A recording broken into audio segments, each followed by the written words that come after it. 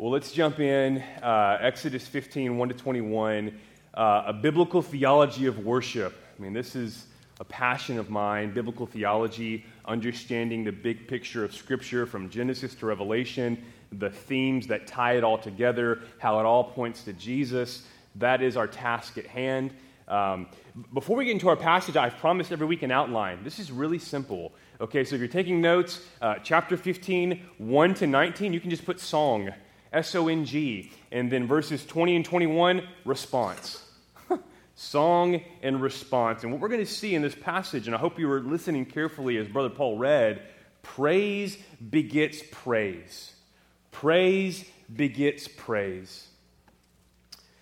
Here's the big idea.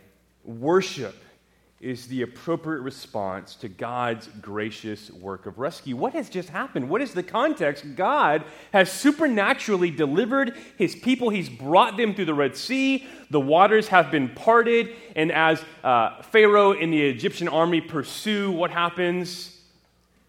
They are swallowed up by the waters of God's wrath. God rescues his people for his glory, and so that Egypt and the nations and Israel might know that God is the Lord. And what is the appropriate response to rescue? We see in our passage, it is worship. It is praise. Amen? If you love your Bible and you know that the Bible has a lot to say about worship. A key theme in Scripture is worship. When we gather, we worship. We could even say we were created to worship. And what's really cool is that the Bible begins and ends on this note of worship. And this is what I think is going to be helpful. This is the biblical theology of worship. The theme of worship can be used to tell the story of creation, fall, redemption, and new creation. And that's what I want to attempt to do now before we jump into our passage. I want to step back and I want to look at a biblical theology of worship.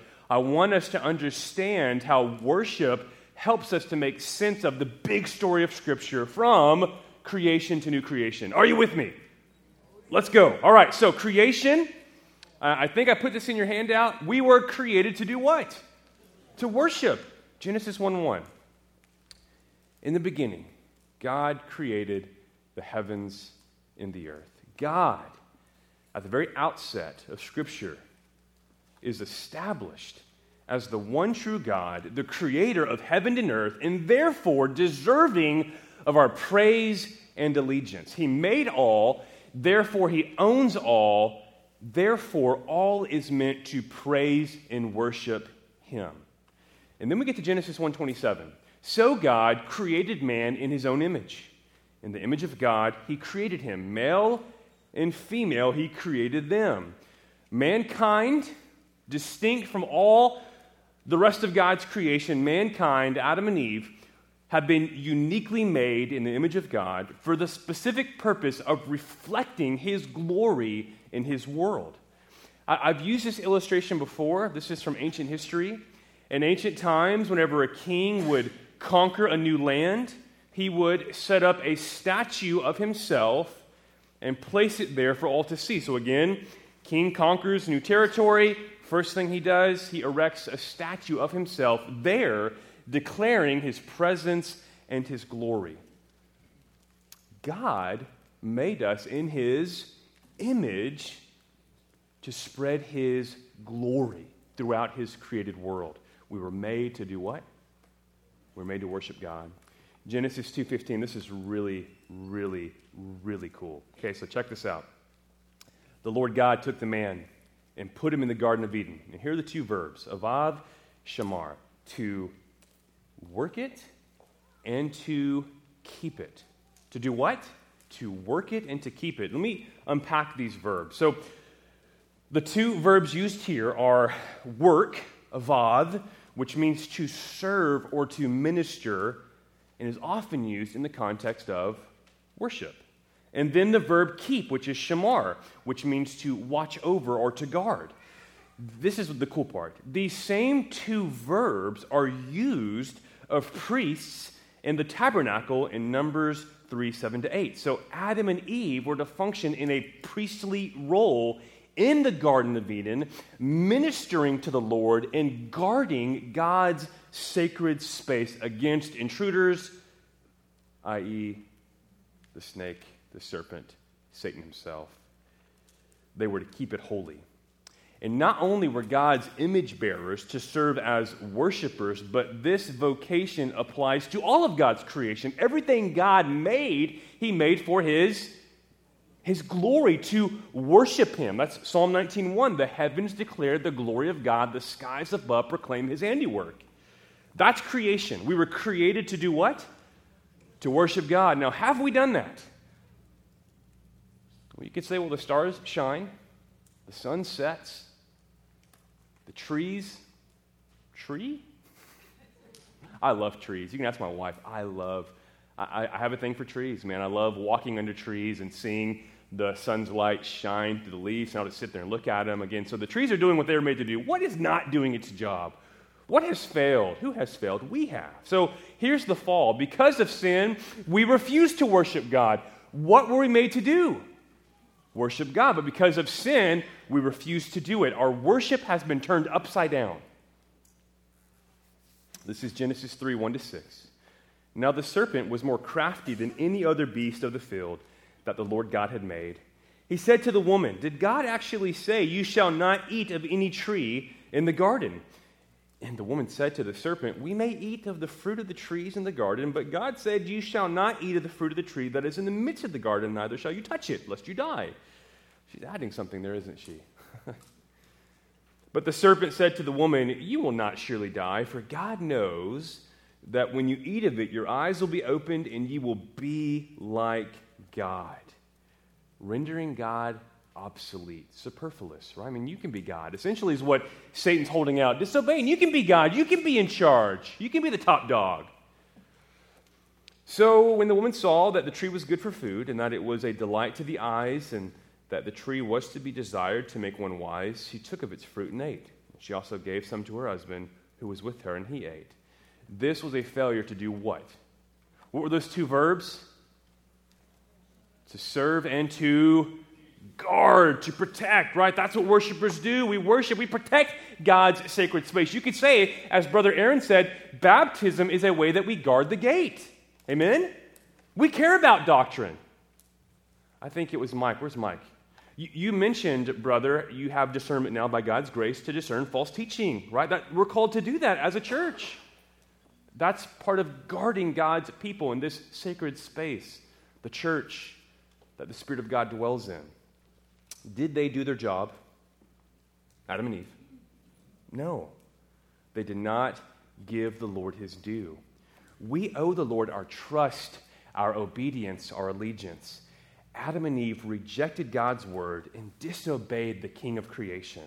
Romans 1, 21-25, "For although they knew God, they did not honor him as God or give thanks to him, but they became futile in their thinking, and their foolish hearts were darkened. Claiming to be wise, they became" what? "Fools, and exchanged the glory of the immortal God for images resembling mortal man and birds and animals and creeping things. Therefore God gave them up in the lust of their hearts to impurity, to the dishonoring of their bodies among themselves. Because," why? "They exchanged the truth about God for a lie, and worshipped and served the creature rather than the Creator, who is blessed forever. Amen." Because of sin, we fail to worship God as we should. We worship, and this is the gross tragedy of idolatry, is we worship the creature rather than the Creator. We focus on the gift rather than the giver. Lord, help us. But because of sin, we have turned worship upside down. But what's the good news, friends? Redemption. Christ came to restore our creative purpose, which is to worship God in spirit and in truth. He came to save and create for himself a worshiping people. John 4, 23 and 24. "But the hour is coming and is now here when the true worshipers will worship the Father in spirit and truth. For the Father is seeking such people to worship him. God is spirit, and those who worship him must worship in spirit and truth. Again, Christ came to restore our creative purpose. We see this, I think, most clearly in the Great Commission. Let's go back to verse 17. And when they saw him, they worshiped him, but some doubted. And Jesus came and said to them, all authority in heaven and on earth has been given to me. Go, therefore, and make what? Make disciples of all nations. Make more what? Followers of Jesus, those who give their allegiance to Christ and not to themselves or the world, baptizing them in the name of the Father and of the Son and the Holy Spirit, teaching them to observe all that I've commanded you, and behold, I am with you always to the end of the age.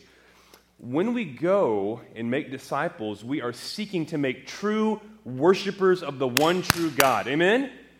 I've mentioned that multiple times. What should motivate our evangelism? God's glory, because what happens when by grace a sinner, a rebel who was beforehand shaking his fist at God, hears the gospel, the Spirit gives them new life to trust in Jesus, they're now raising their hands to God in praise. Amen? Man, that's incredible.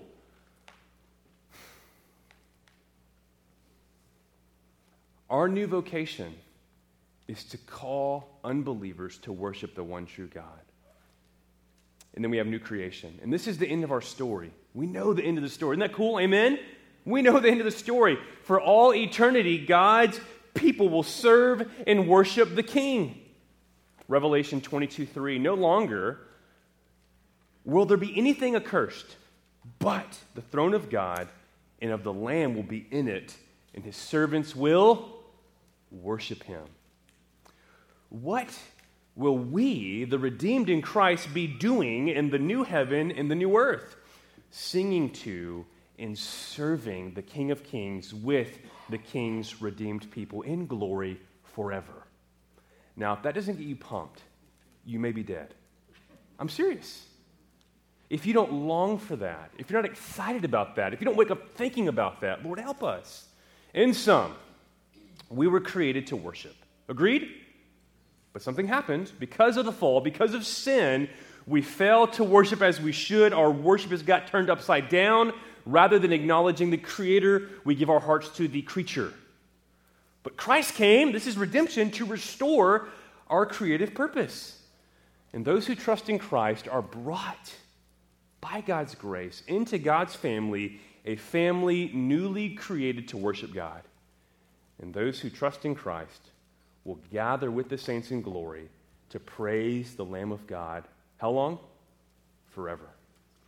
You know, too often we associate worship with the singing only of our gathering every Lord's Day. That 15 to 20 minutes that we have set apart, right, to sing, which is important. But we say, hey, how was worship today? Well, you know, I like the songs. It's great. But isn't worship more than that, body? It's offering our whole lives to God as our reasonable response to the gospel. That's Romans 12, 1 and 2. And yet, everybody say, and yet, because we're going to focus on this, and yet the Bible has a lot to say about singing. And if you've been gathering with us on Wednesday nights for our study, you know it's not my gift. But I'm still called to do it and to do it joyfully. And I love to sing. Ask my wife. I love to sing.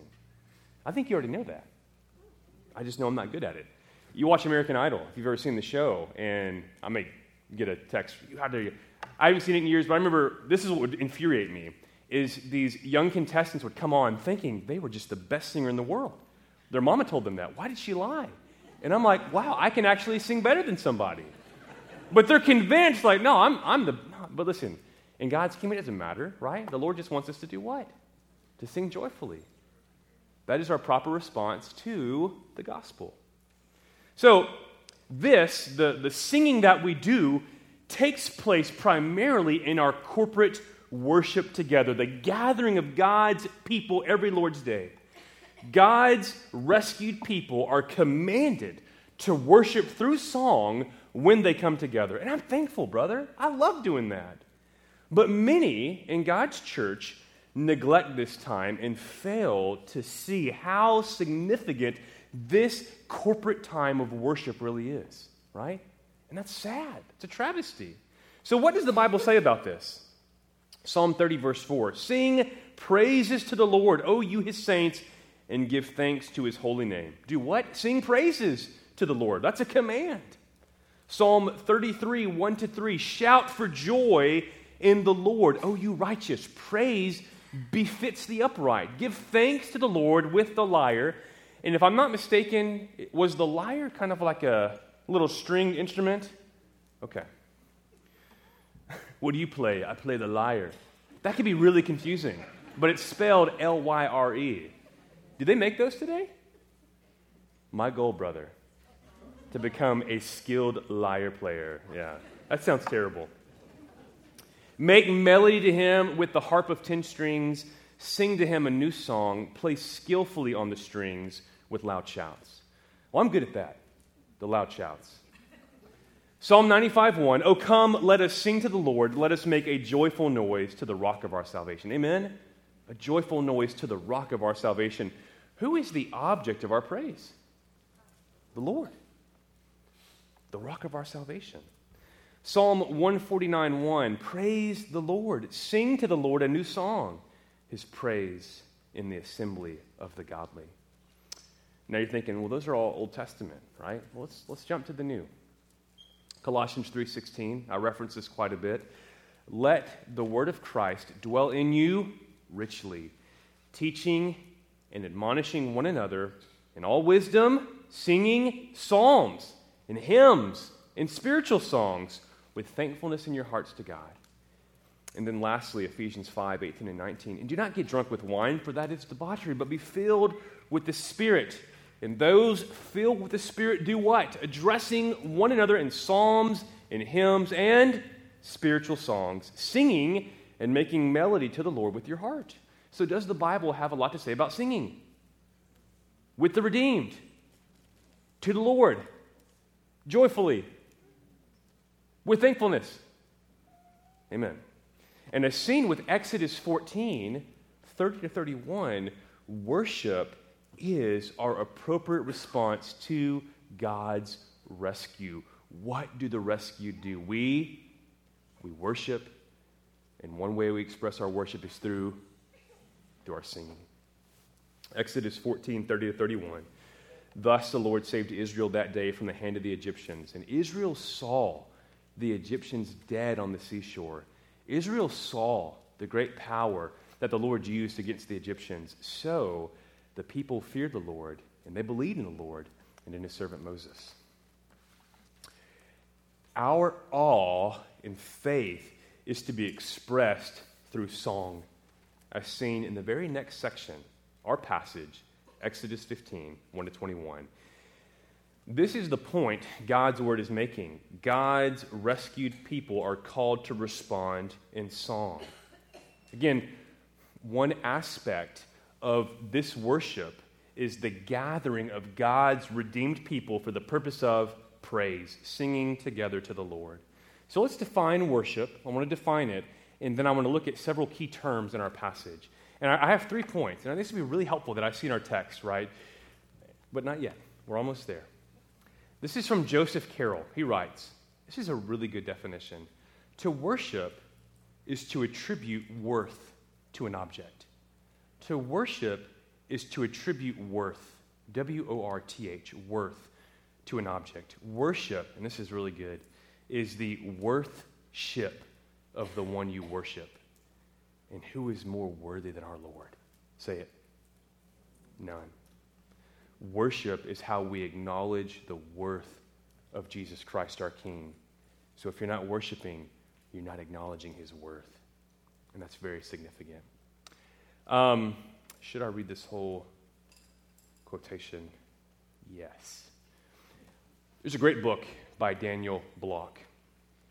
It's titled For the Glory of God. That's the title. The subtitle, Recovering a Biblical Theology of Worship. Really good stuff. He lists 8 key elements central to worship. I'm going to quickly read through this, but just pay attention. First, the scriptures call for worship that is true as opposed to false. Second, true worship involves reverent awe. Third, true worship is a human response. If you don't get all this and you want it, just Call me, text me, email me, and I'll send it to you. Fourth, true worship involves action. Fifth, true worship expresses the submission and homage of a person of lower rank before a superior. That's really good. Who is superior to us?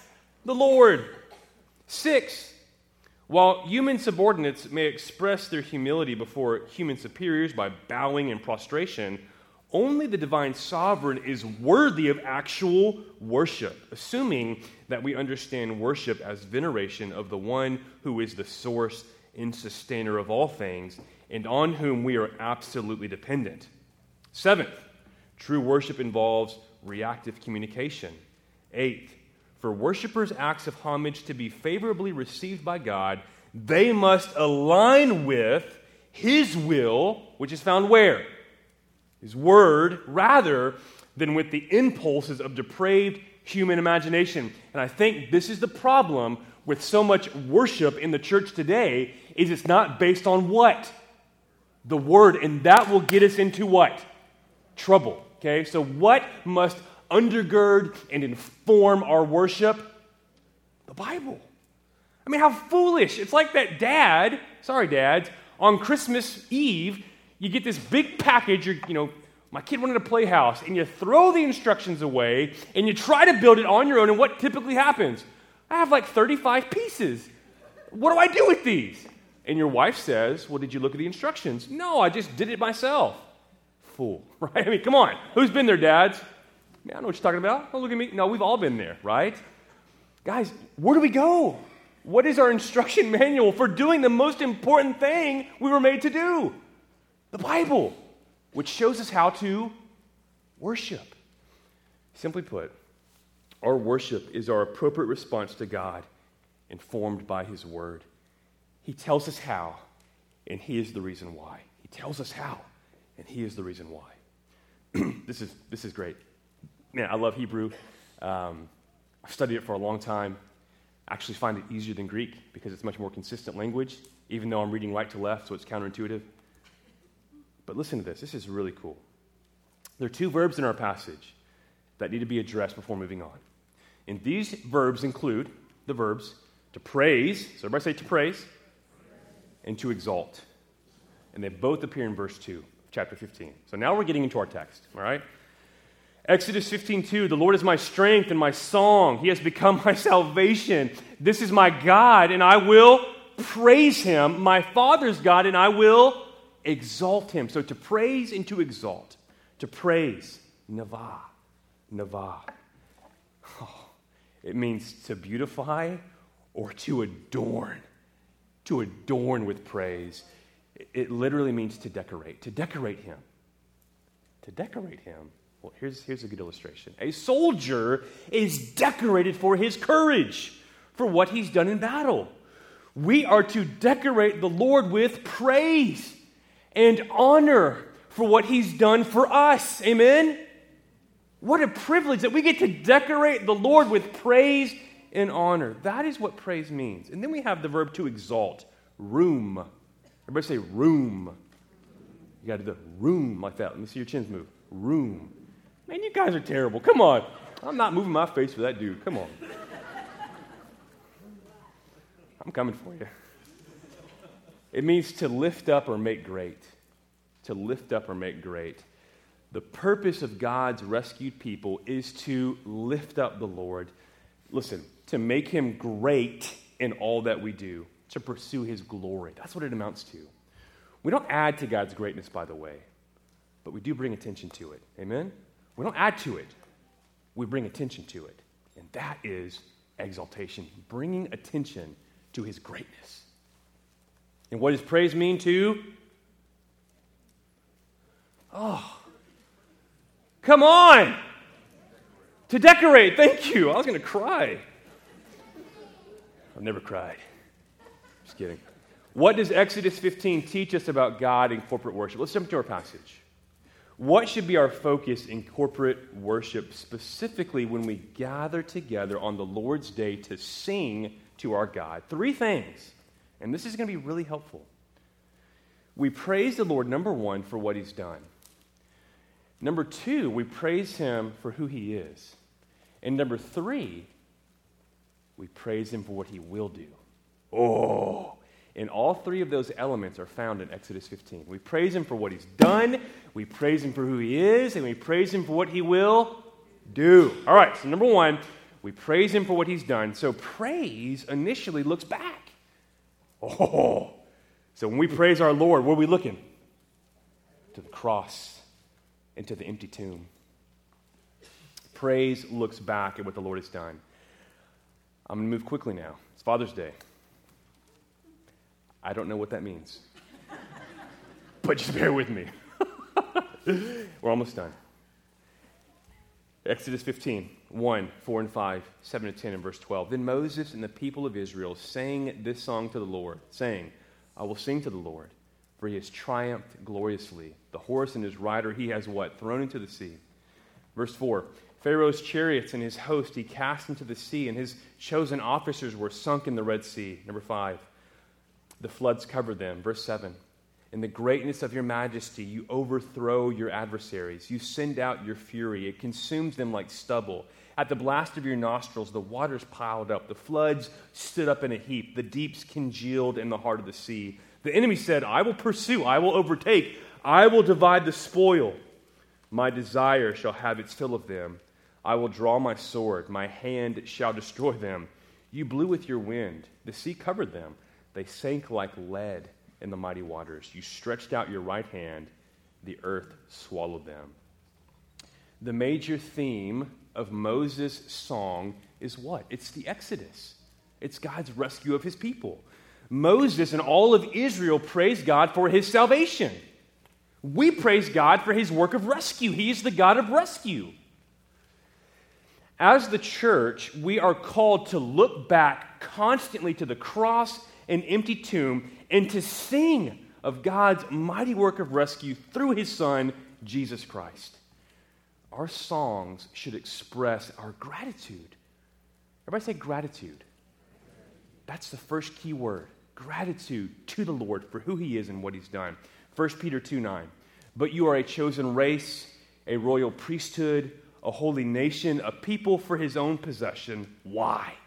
That you may proclaim the excellencies of him who called you out of darkness into his marvelous light. Woohoo! Amen? Man, that's so good.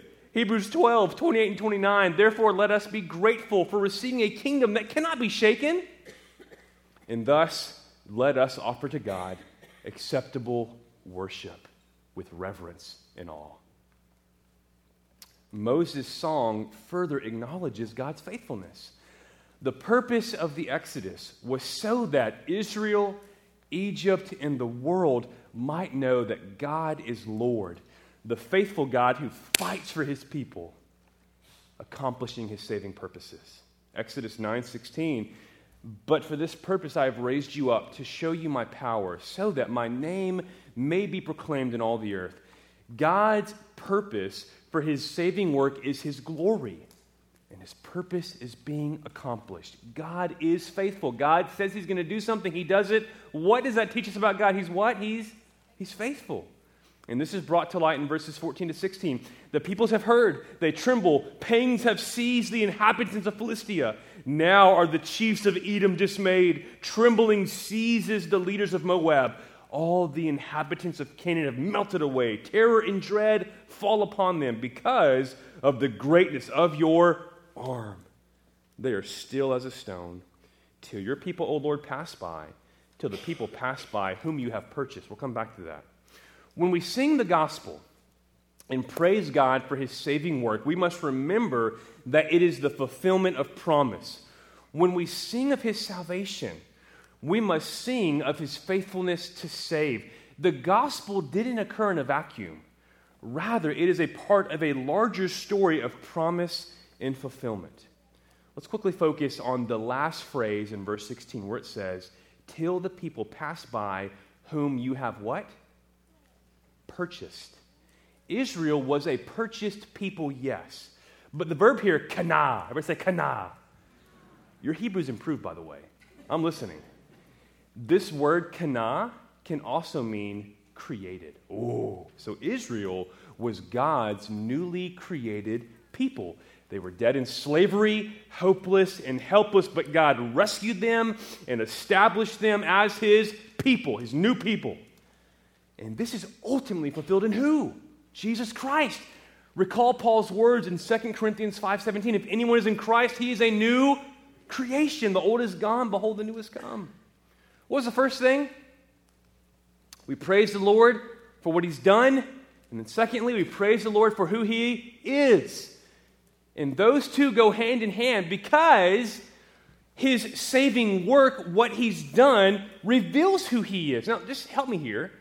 The fact that God would save sinners like us by sending his Son to live the perfect life we could not live, die the sacrificial death on the cross we deserve, and then to be raised, what does that teach us about him? What kind of God is he? Help me. He's glorious. He's good. He's kind. He's gracious. He's merciful. He's loving. Amen. Amen. Praise acknowledges who God is. And how do we know who God is? Through his works. We praise him for what he's done, and we praise him for who he is. And who he is revealed through what he's done. Do you see the relationship between the two? His attributes are revealed through his saving actions. Now, let me quickly run through this. We're almost done. And I mean it this time. And I don't apologize for that. This is God's word. This is important. Let's keep going. You ready? This is really important. What attributes are recognized and brought to light in Moses' song? Did you catch them? He is my strength, verse 2. He is my salvation, verse 2. He is personal. Moses said he's my God. He's personal. We can call him my God. Amen? We so often hear people say that blasphemously, right? My God. Man, that's so ugly. He's my God. Make sure you say that appropriately according to Scripture, not angrily or frustratingly. He's faithful. He's my Father's God. What does that mean? Verse 2, God kept his earlier promises made to Abraham, to Isaac, and Jacob. He is a warrior. Verse 3, he fights for his people. Come on now. He's holy. Verse 11. Oh, I'm going to get you here. He's awesome. He's awesome. Verse 11. Man, we have the phrase, he's awesome in glorious deeds. Who's awesome? Are we awesome? Who's awesome? God. He's awesome in glorious deeds. According to Doug Stewart, this means that what he does is always good and right and impressive at the same time. Can any of us claim that for ourselves, that what we do is always good and right and impressive all the time? Say it in Spanish. No.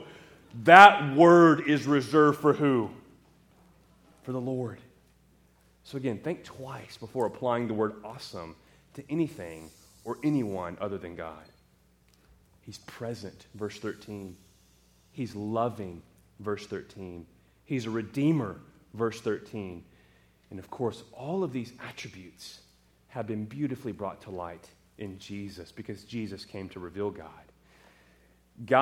Listen to this, God's attributes, God's character, both inform, ground, and fill out the praises of his people. God reveals to us his awesome character and attributes in his word. And in praise, we sing them back to him. Does that make sense? So, if we're going to praise the right way, what must we have? The Word, because the Word shows us God's matchless character, his attributes. We see them, we savor them, and we sing them back to him. Amen? So there's no true worship apart from the Word. The Word of God is necessary and central for our worship. When we sing, our songs must be filled with God's attributes and character revealed in his Word. I'm so thankful we do that here. Amen? We don't sing these just feel-good, fluffy songs. We sing God's Word. We read God's Word. We hear God's Word. We see God's Word. Our worship must be Word-centered. Amen? 1 Chronicles 16:34, oh, give thanks to the Lord, for he is good, for his steadfast love endures forever. So what do we see in Scripture? He's good, And his steadfast love, his chesed, endures forever. And we sing that back to him in praise. How else would we know that if not from his word? Would we know it? No. Psalm 7:17, I will give to the Lord thanks due to his righteousness, and I will sing praise to the name of the Lord, the Most High. One more, and then our last point. Romans 11:36, for from him and through him and to him are all things. To him be glory forever. Amen. Number 3, last point. We praise the Lord for what he'll do. What was number 1? We praise the Lord for what he's done. So praise looks back. We praise the Lord for who he is, his character revealed through what he's done. And then finally, we praise the Lord for what he will, what? What he'll do. When the church gathers to sing, we must sing of what he's done, who he is, and what he will do. Praise looks ahead to what God will do. Our songs should declare our faith in God's faithfulness to bring his promises to fruition. Exodus 15:17-18. You will bring them in and plant them on your mountain, the place, O Lord, which you have made for your abode, the sanctuary, O Lord, which your hands have established. The Lord will reign forever and ever. Moses' song, really beginning in verse 14, moves into the future tense. That's really important. Praising God in faith for what he promises to do in the future. So much of what we sing looks ahead. Amen? Has the Lord finished his work? What are we waiting for?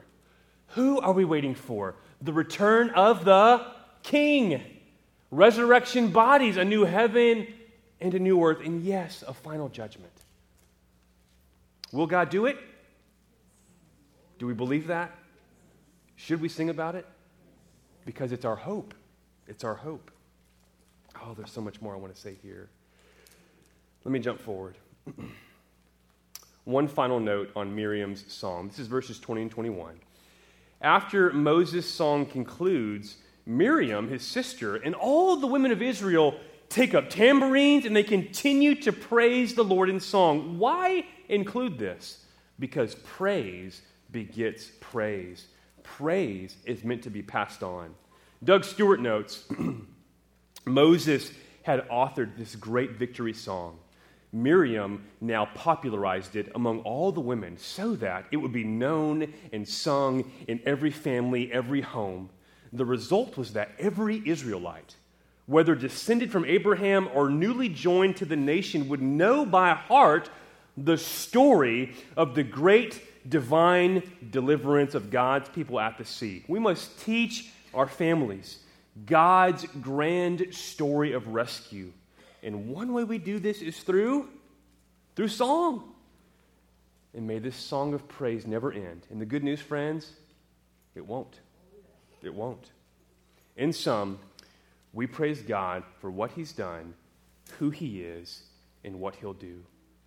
Therefore, what should mark our praise, this is important, write this down, gratitude, awe, and faith. Gratitude is our response to what he's done.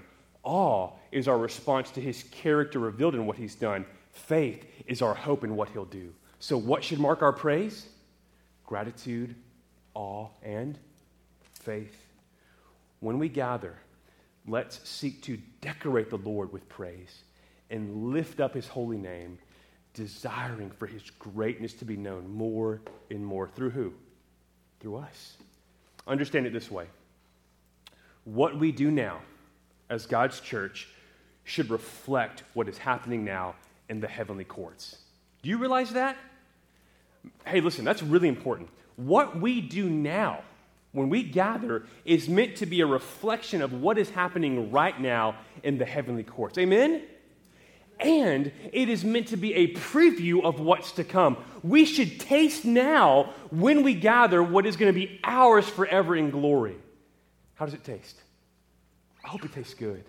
And I hope every Lord's Day when you gather, your appetite, you're like, oh, I want it more. I can't wait. I had a brother in Washington that had a really hard job, stressful. I mean, he really did not like going to work.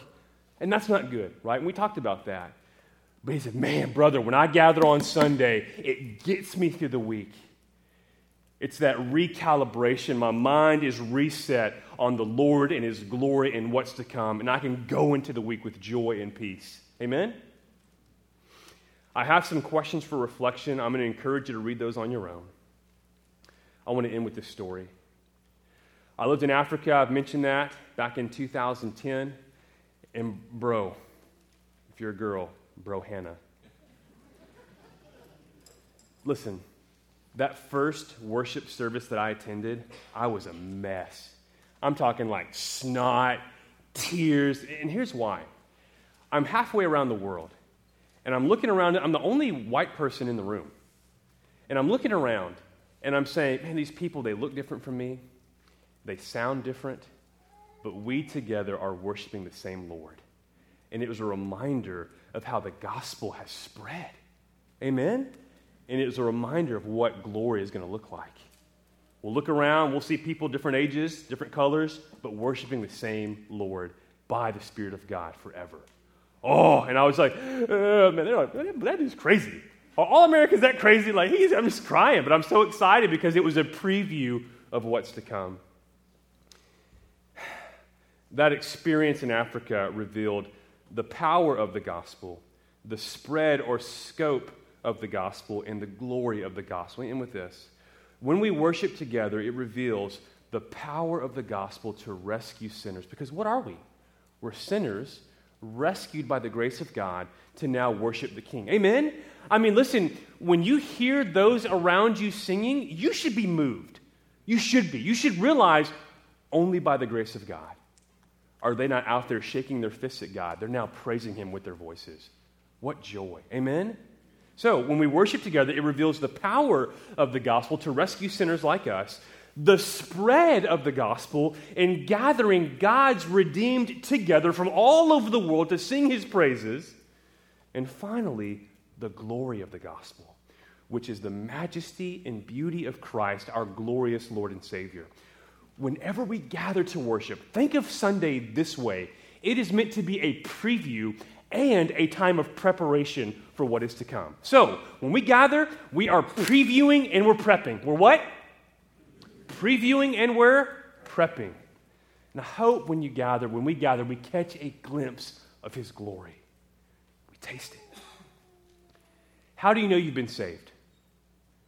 How do you know you've been saved? You worship the one true God through Jesus Christ. What do the redeemed do? They worship. They commit to a life of worship. And they commit, here it is. They commit to being a part of a worshiping body, the local church. Are you worshiping the Lord with your life and with the people of God? Do you gather for the honor of the King? Christ lived and He died and He rose again to create a worshiping body. Are you a part of that body? Have you trusted in Jesus? Repent and believe and commit to a life of worship with the people of God for the glory of God, because the King is worthy. Amen? He's worthy. Let's pray. Father, we are in awe of your worth, your matchless worth in beauty and majesty. God, I pray that we would give you our lives because you're worthy. I pray that we would commit to gathering with your body every Lord's Day to both preview your glory and to prepare for everlasting life with our King and his redeemed people. And I pray, Father, that through our gathering, as we enjoy and taste your goodness, as we behold you through your word, as it's sung and preached, that, Father, we look out to the world and we see those people that you've put around us who don't know you, who don't know your worth and majesty, who don't know the joy that comes from having a relationship with God through Jesus Christ. And I pray that we would leave this place with a greater desire to make you known, so that by your grace, rebels can be turned into worshipers through hearing and responding to the gospel of Jesus Christ. And it's in his name and for his glory we pray. And all God's people said, amen. Amen.